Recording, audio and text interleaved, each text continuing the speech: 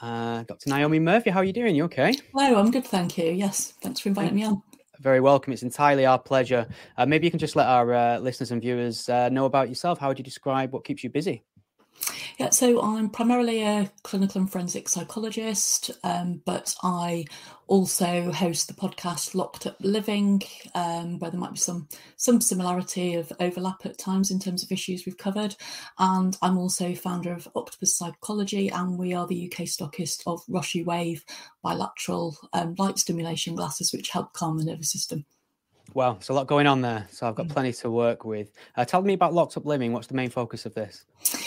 Well, myself and my co-host both worked in prisons for very many years, and we were interested to have conversations which promote more positive attitudes towards. We explore things that are difficult to cope with in quite toxic, challenging environments and find ways to try and overcome them. So a lot of our guests have been people who've been in or worked in or around or been in and around criminal justice system, but we've also touched on elite boarding schools, the police, compassion in the NHS, the challenges of elite sport. Wow. So you're not consigning yourself to just one thing here. There's lots going on. This is great. So you would have been keeping a keen interest in the Lucy Letby case that's been playing out across the UK and further afield, obviously, these last few weeks. There's horrible, tragic details in that. And a lot of people are asking the £1 million question, why? Why would you do this? I mean, what can we understand about the potential motivations of somebody carrying out an act this evil? Yeah, well, obviously, I don't know Lucy Letby, but in terms of why health professionals have committed similar kinds of offences, we've had people who, somebody who hated elderly patients, so targeted elderly patients. We had obviously Dr. Shipman believing he was putting people out of their mercy at the end of their life. But I think two possible factors are there in this case where, I think we associate nurses with being angelic, saviours, heroes. And I think there seems to be something in that picture around Lucy Letby, be the most supportive, the most caring, the most dedicated nurse. And I also wonder whether there's something about the relationship with the family. There's a lot of, over 2,000 searches for family members of the babies online, including sort of searching on Facebook on Christmas Day, keeping photos of cards that she'd sent to the family. So I do wonder whether there's a motive to, envy of the family unit or an attempt to attack the family unit in some way. But we can't know that, and we won't know. And, unless she collaborates and writes a book with somebody, we're unlikely to ever really know. But my experience of working with people who kill generally is even when the offences don't seem to make any sense, they look really bizarre, there is always some kind of rationale or logic, even if it's quite a warped logic, in the mind of the person who's carried out those acts. Has doing what you do in any way, in the nicest, in a sort of a preferential way, made you approach this subject in a sort of dispassionate way that you wouldn't be able to do otherwise? Because as the people, general public who haven't got an experience with these kind of people would be getting incredibly frustrated, wanting to know why, this question. And for someone like you, has your experience, you'll be well aware that question, even the question often doesn't make sense in these scenarios. So are you able to sort of view it from that dispassionate sort of attitude now?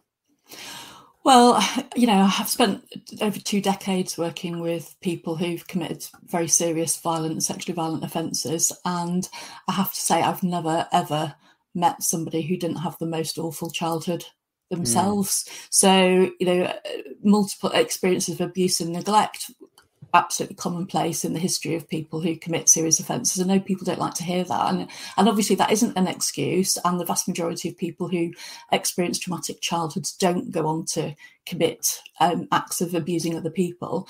But you can't, it's hard to get beyond the fact that those who are in prisons and secure hospitals have pretty much, that's the norm in terms of their histories. And my experience is the more brutal and callous the crime, usually the more brutality the person has had to cope with themselves during childhood. So they learn to dissociate, disconnect, don't connect to their feelings, kind of switch off to the humanity of other people at times, because they don't have the capacity to process their emotions effectively.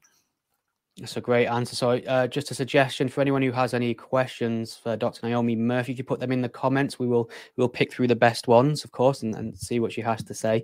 I'm very much aware of this trope, mostly from movies, I have to say, which is the extent of my research. But there's always this suggestion that child murderers are not well liked within the prison population, and it's going to be a very dangerous environment for her. And I suppose a lot of the general public relish in that kind of attitude, this idea that she will come to some harm because of what she's done. What can you say about the prison system where maybe there is some truth in that suggestion? Yeah, well, there's definitely a hierarchy of offences in prison, with people who offend against children really being at the bottom of that pile. And if you think in prison, you've got lots of people who are full of shame, they're treated in a they're shamed by society for the shameful actions they've committed. So people are generally trying to find other people to look down on, to feel better about themselves and to enhance their own self-esteem. So that definitely goes on. And people who commit crimes against children are definitely likely to be a target by other prisoners on occasion, because there is a lot of hatred. And bearing in mind what I've said about people having experienced abuse and neglect themselves, people in prison have got these kind of traumatic histories, so they're very easily inflamed by the idea of somebody who wants to harm children, because they've experienced that themselves quite often. So that's definitely there. But when she first goes to prison, she's likely to be housed alongside other prisoners who've also committed offences against children, and she will be classed probably as in prison they use the term vulnerable prisoner, and what that means is vulnerable to attack from others. But I have to say, it's not a phrase that I personally am very comfortable with, because it, actually, if you were to ask the parents of her victims whether Lucy Letby is a vulnerable individual, they'd obviously know. She'd say no, she's a very dangerous individual. So I think when we slap the label of vulnerable on people, it kind of allows them to retreat into victimization in a way, and to take a step back from responsibility. And then I think the other factor to be considering, of course, is at this moment in time, as I understand it, she was protesting her innocence right till the end. Well, I've seen plenty of comments online about this is a miscarriage of justice. She's innocent. So actually, if Lucy Letby sticks to that line in prison, then actually there may be enough people that support her, because they think that she's a victim of miscarriage of justice. It always blows my mind, that kind of thing, where it doesn't matter what sort of crime you're in there for, you'll always find people that will support you. I think Charles Manson's a very famous case of this for sure. I suppose as well, with her being so utterly high profile in the things she's done, is it possible she will get fair and just treatment within the prison system now? And I mean, I'm not just talking, fellow inmates or, staff there as well, having to deal with her, knowing what she's done. It's difficult to talk about this with, like you say, to sound like you're somehow defending her, but it just feels like she doesn't seem to have much chance of having the system work the way it's designed to work, because she's so high profile.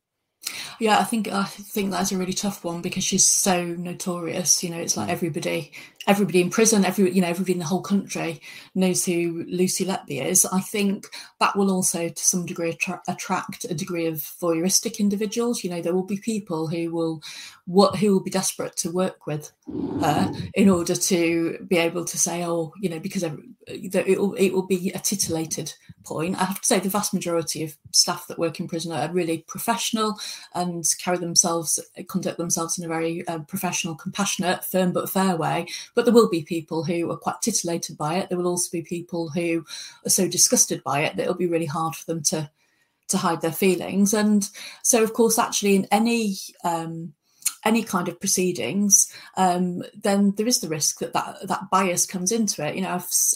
I've sat in reviews of other prisoners where people have been so disgusted by their offences that they haven't actually been able to think about the risk assessment, which is done in an objective way, because all they can think about is how disgusted they are by the actual offences, and they can't get beyond that in how they treat people. But For Lucy Letby, of course, in some ways, because she's been given a whole life tariff, so she's not going to get out of prison.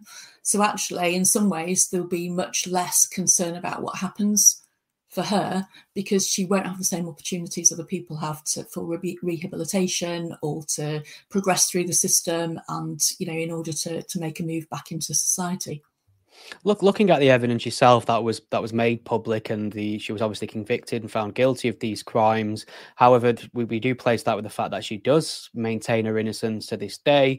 And although it seems like a clear-cut case just from the deduction and the logic of it all in terms of where she was, what happened at what times, now this perfectly correlated, there is still a question mark over the whole thing. And if a lot of people will probably defend the fact that it's not as clean cut as perhaps we'd like for a crime of this magnitude. What was your take looking at, first of all, the evidence presented and obviously her behaviour in court? I think, there is a problem if the evidence is circumstantial, but I have to say the jury spent a long time deliberating, and I think it's interesting that they didn't convict her of all the charges that she faced.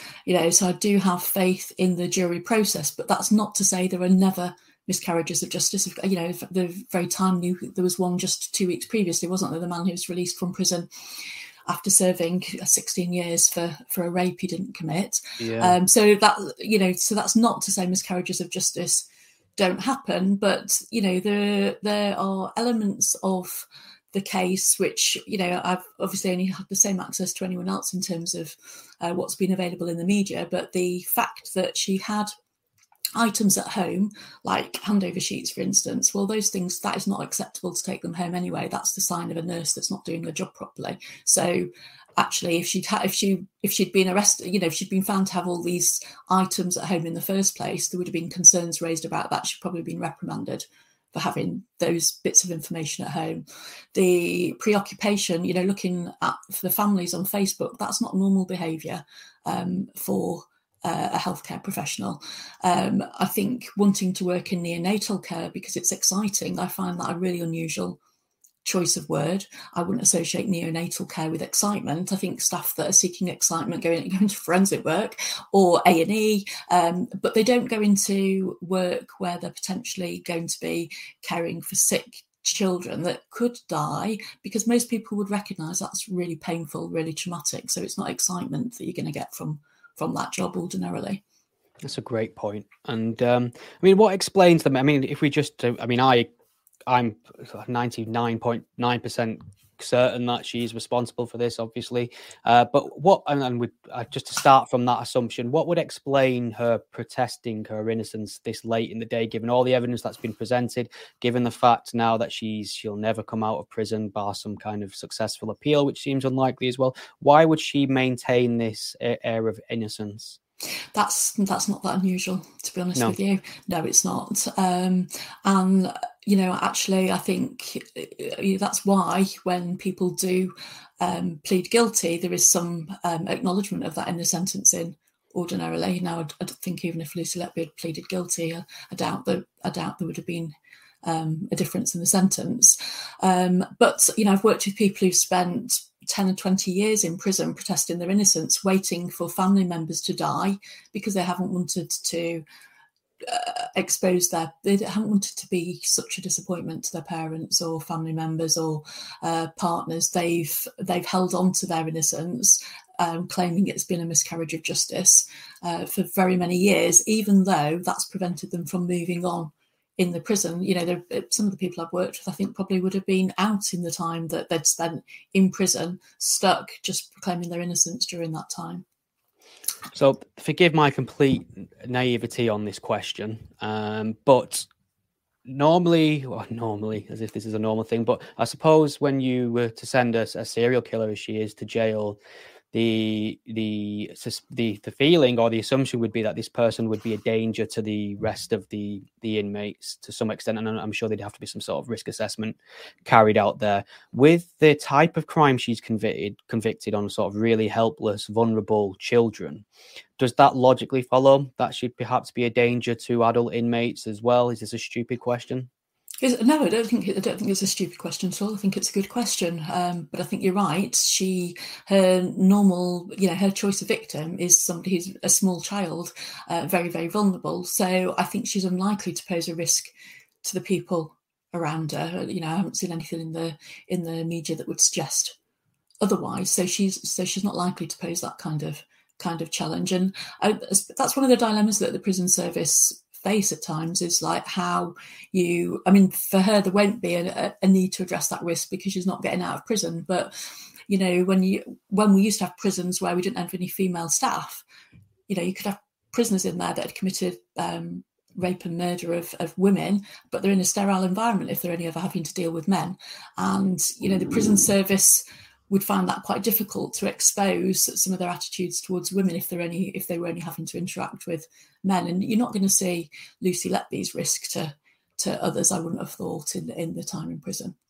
Oh, that makes sense. And just to swing this to an even darker topic, I suppose, and whenever something like this happens, especially in the UK, it reignites this debate about capital punishment again, because on the face of it, people say, well, look, she's never going to be rehabilitated. She's not going to see freedom in her life. This is just going to be, she's a young lady. She's going to be kept behind bars for the rest of her life at the taxpayers' expense. And it seems to, I worry sometimes, I don't know how you feel on this, but I worry sometimes that the idea of bringing back capital punishment seems to be getting more steam behind it. I just wondering, is this a debate you dip your head in and out knowing what you know? Is this something you feel like the country would benefit from? Oh, I really hate the fact that this subject comes up, and I agree with you. It feels like it's got a bit stronger. I hope that people can see from that previous miscarriage of justice, just the 2 weeks previously, that actually this does happen. So even on that one argument alone, I think that's an argument against the death penalty, is that there are these cases where the jury gets it wrong. But alongside that, I think, from a more moral point of view, we're taking issue with somebody who has killed in cold blood. But actually, if we were to execute somebody for committing serious crimes, isn't that also what we're doing? Also, committing an act in cold blood. As I said earlier, people who commit these kind of offences, that's a sign of a disturbed person. Somebody who's psychologically healthy does not commit that kind of act. So, are we expecting other people to, kill in the name of the state? And what toll would that take on the individuals carrying out that job?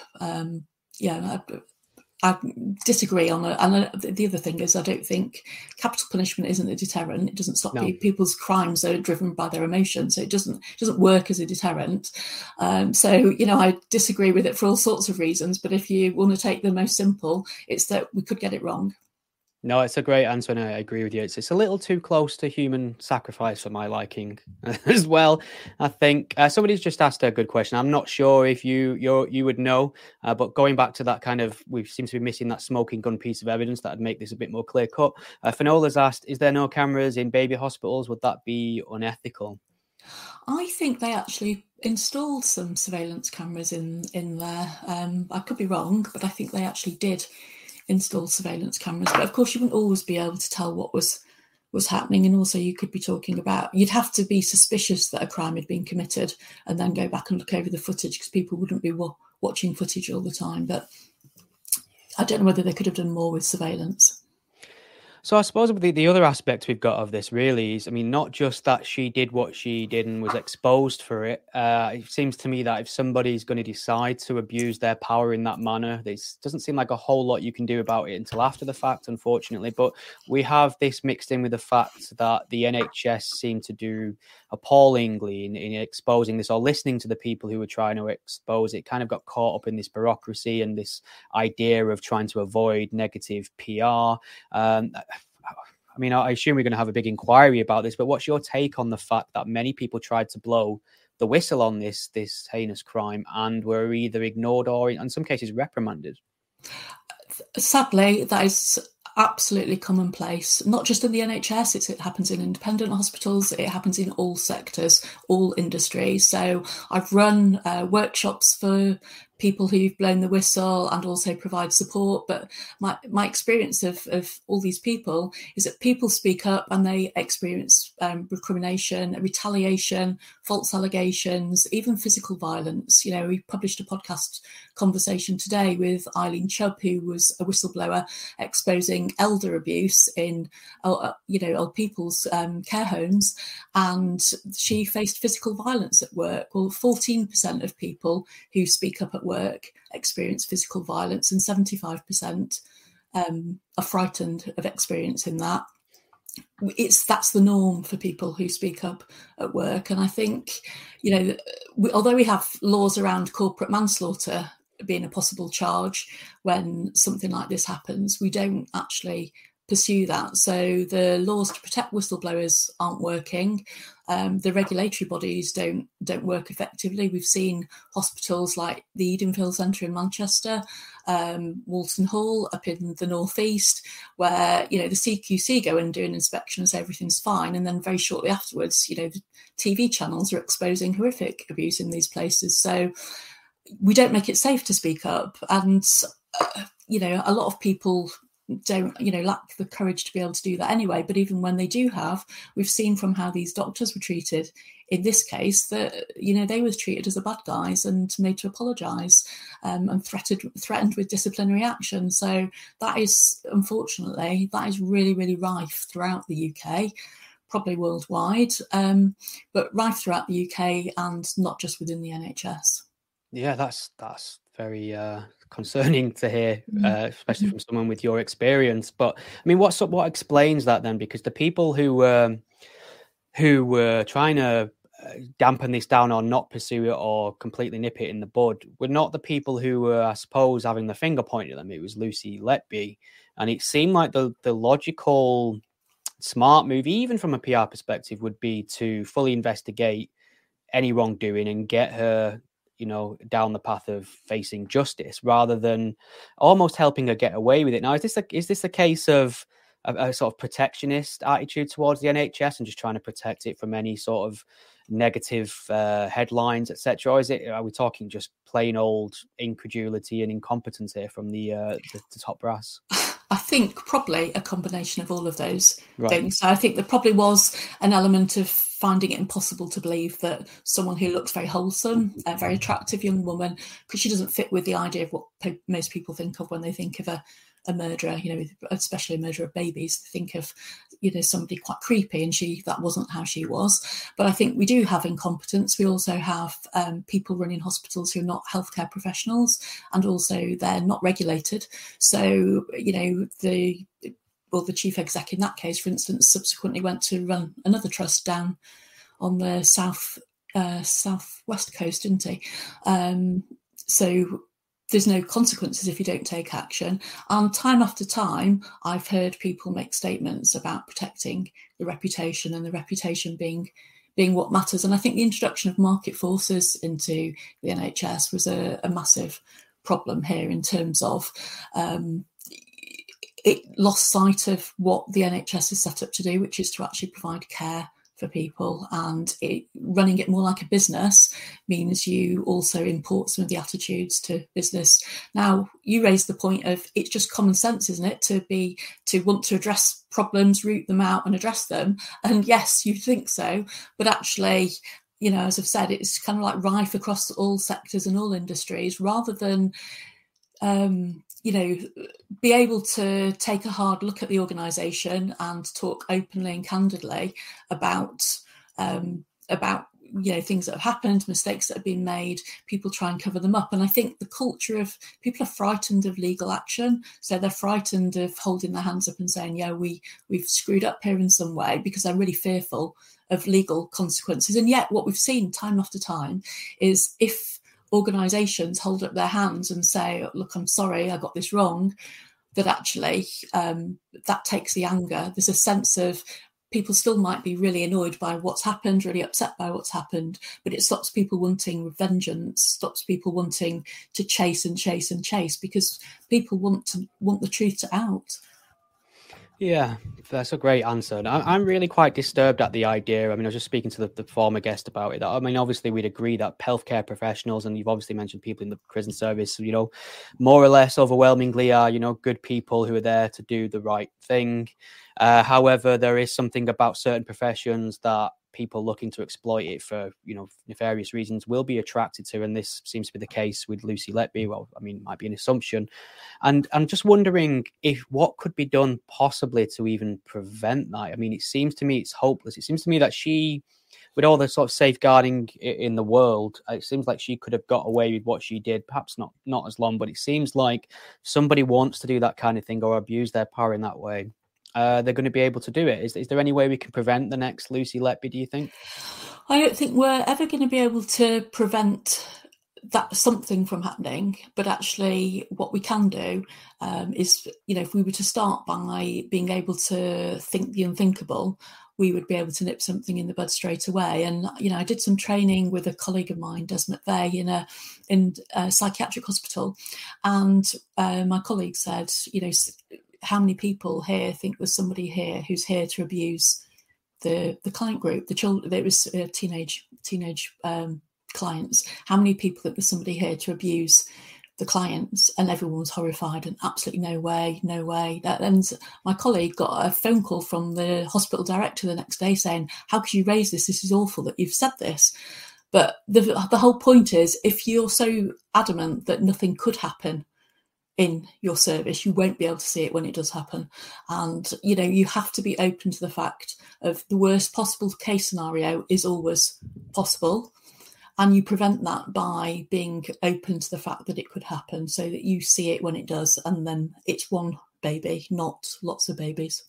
That's a great point. Yeah, nobody wants to have that uncomfortable moment of kind of wondering if the people that you are close to are working with, or even allow somebody else to question your own kind of motive. No, it's a very uncomfortable situation, isn't it? And there needs to be a better way to work through that. I mean, has the country lost a bit of faith in the NHS now? Is a story of this magnitude going to have a detrimental effect on people's trust when they're coming in? Especially, I mean, it must be the most anxious time in the world, having a newborn, and people are going to start, having questions now about trusting the hospital. Absolutely. I mean, totally agree. It's going to be awful, isn't it, if you go into hospital to have a baby?